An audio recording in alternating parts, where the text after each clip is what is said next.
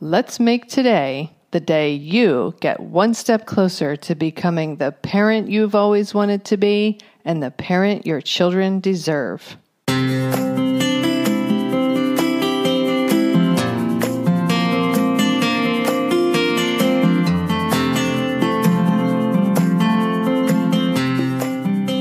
Hi, and welcome to Powerful Parenting for Today's Kids. I am your host, Erin Taylor, and I have wanted to help parents and children literally since I was 11 years old.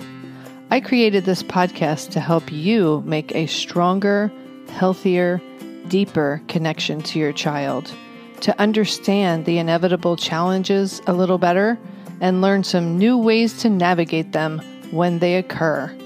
Thank you for spending some time with me. Now let's get this show started. Hello, and welcome back to the show on episode 597. Today, we are going to look at verse 80 of the Parents' Tao Te Ching. And we only have one more verse after this one before we reach the end of the book. I hope you have enjoyed reading through the Parents' Tao Te Ching with me as much as I have enjoyed reading it. And I hope you've gotten out of it as much as I have. So let's dive into verse 80. It's called Empty Nest. If parents follow wisdom, their children remain happy. They content themselves with simple pleasures and don't look to constant stimulation to keep themselves amused. They love being at home and don't have to go elsewhere for approval and acceptance. When they leave home to continue with their own adventure, they carry with them confidence, contentment, and joy. And their parents watch them leave with satisfaction, peace, and happiness. The empty nest syndrome should never bother parents of the Tao. Of course we'll miss our children, but all their lives we have helped them embrace life and welcome change. We have learned to do the same. New moments await us. Our nest and theirs is never empty. So this verse strikes a particular chord with me at the point of life that I am in, having a college freshman.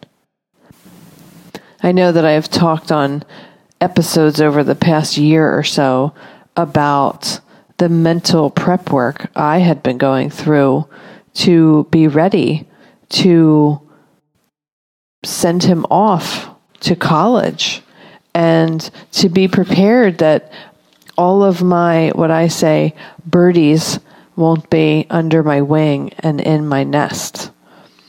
I did a lot of mental preparation, especially the year that his senior year, the last year of high school. And I tried to prepare him for years leading up to that. I think I gave him responsibility for doing his own laundry when he was in 7th grade. So, back then I had a particular day of the week that I did laundry, and I asked the kids before they left for school to bring their laundry baskets down. And he just was continually not doing it, and then he wouldn't have time, and he'd have to get out the door for school.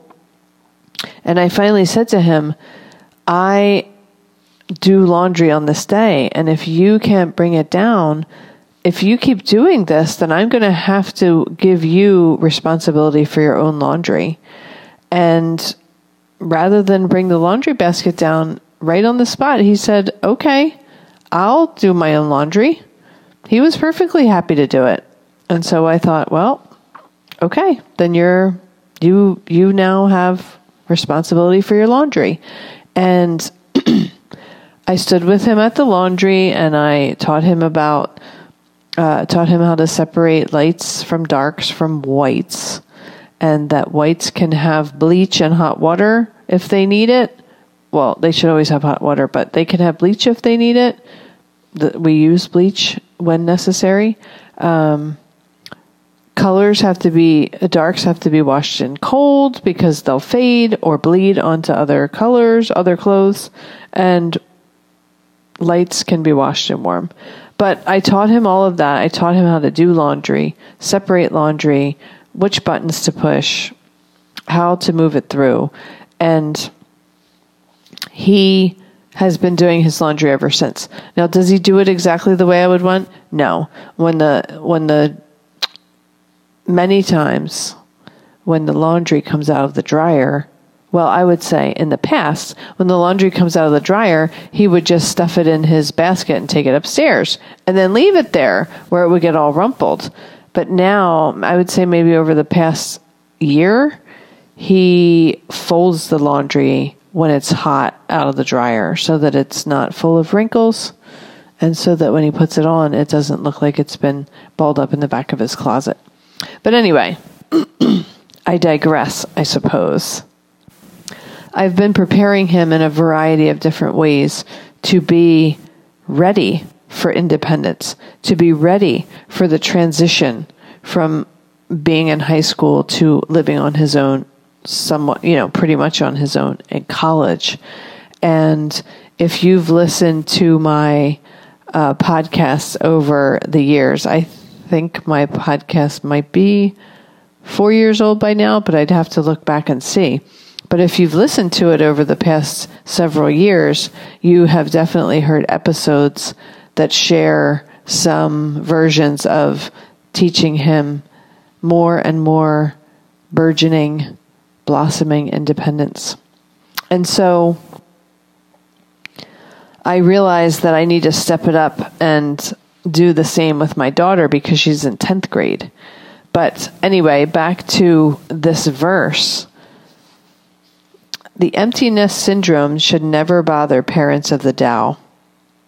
I have to say, and I know I spoke about this in podcast episodes back in the fall, I had a bit of a rough transition the first maybe 2 months after my son left. I wondered what the frequency of our contact would be, who would initiate it, what format it would take, whether it would be phone call, text message, email, FaceTime.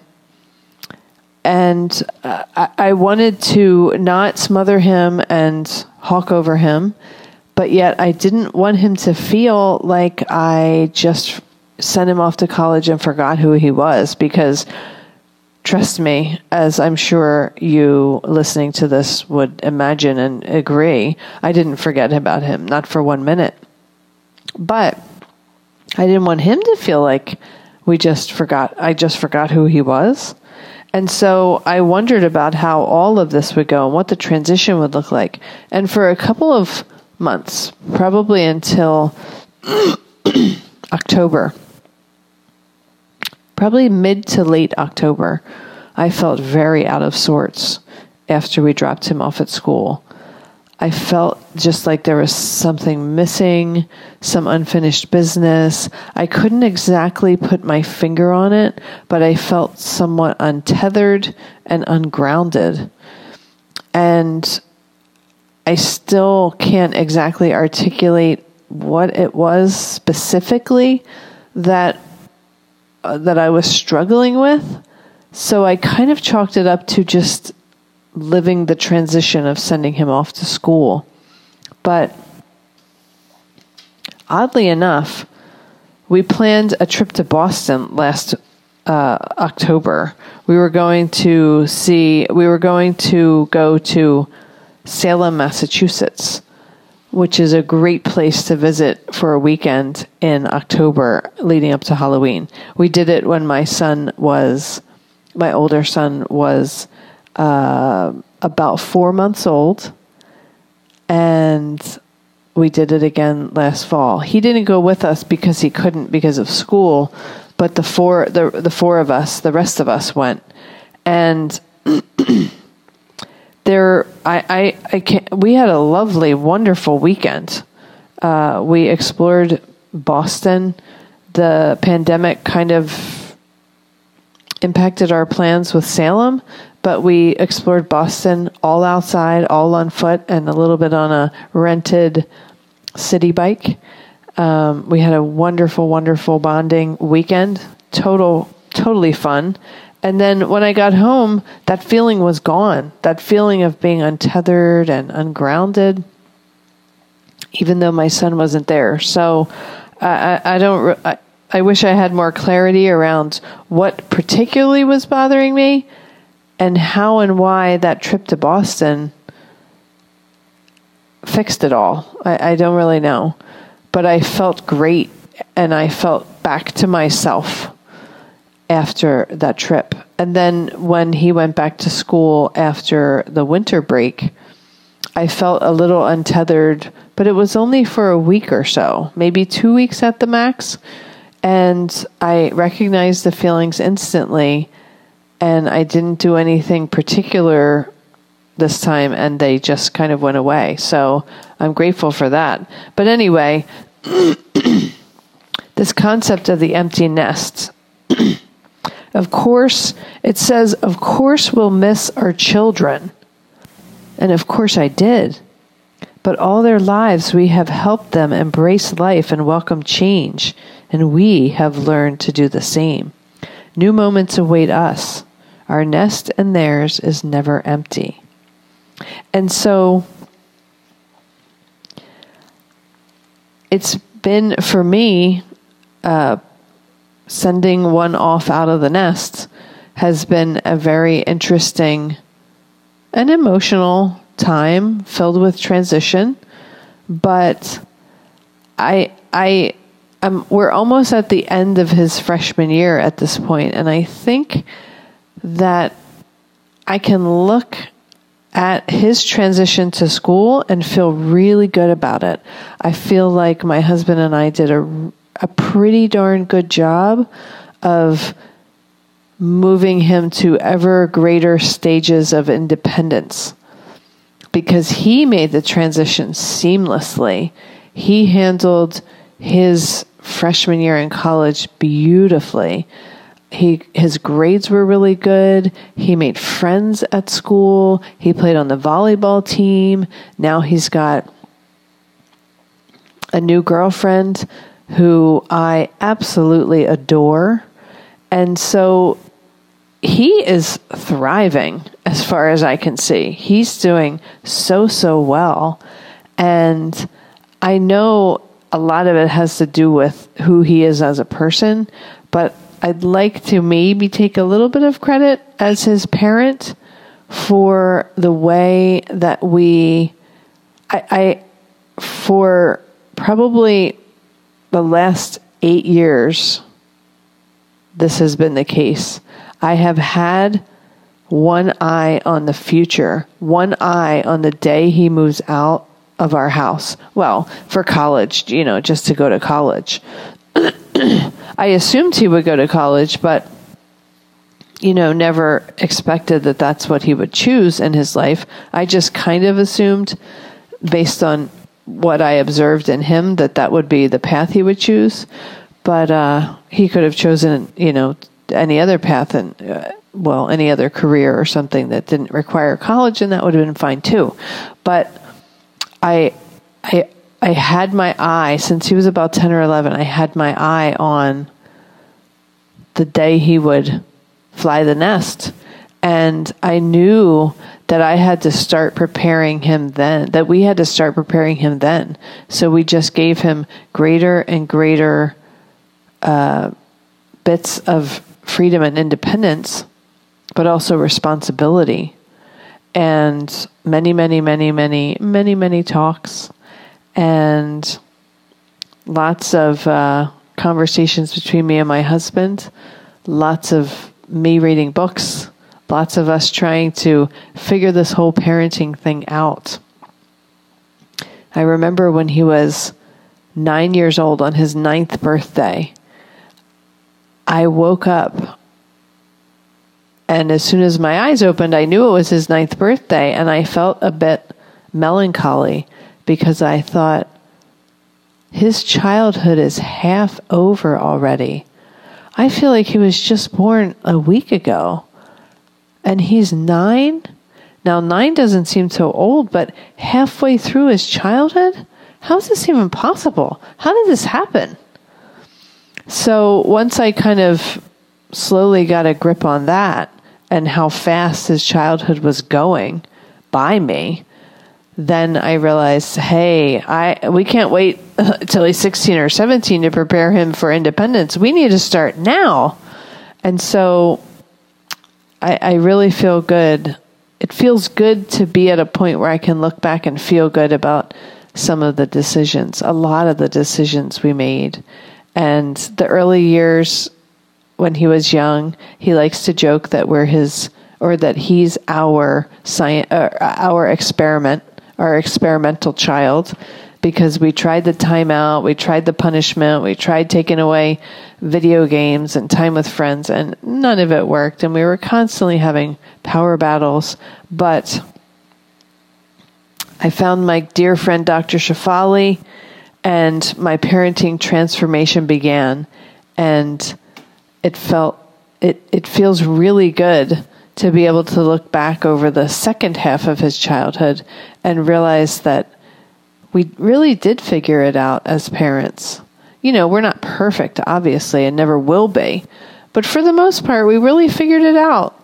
And now I love, love, love helping other parents to figure it out so that they can get to a similar place to where we are, which is just, I absolutely love my son. I love all of my kids, obviously. I love them all dearly. They are like my oxygen. But if we just specifically talk about my son, I love him. I know that he's capable of being a contributing member of society and living successfully as an independent adult, which was always my goal with them. And I'm overjoyed when I get to spend time with him. I love him. He's in some ways very similar to me, and in other ways completely polar opposite. But I am filled with joy when I get to be with him. He and his girlfriend came to our house just a couple days ago, and we were sitting having a family dinner, and my heart was ready to burst. Having all of my husband and my mother-in-law, my children here, and then his girlfriend who I adore, I was filled to overflowing. It was wonderful.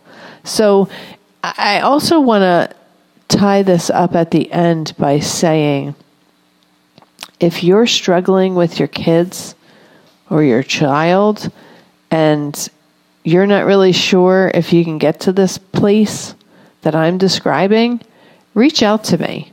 I help parents all the time with these kinds of challenges and struggles, and they really do get to a better place with their children, a more peaceful place, and they start to enjoy each other. It's the most beautiful thing.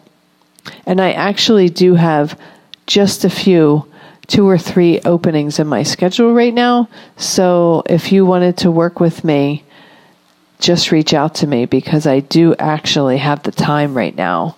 So anyway, I will wrap this up. And I want to say, wherever you are in this world, I hope that your day and your heart are filled with hope, because there's always a reason to feel hopeful.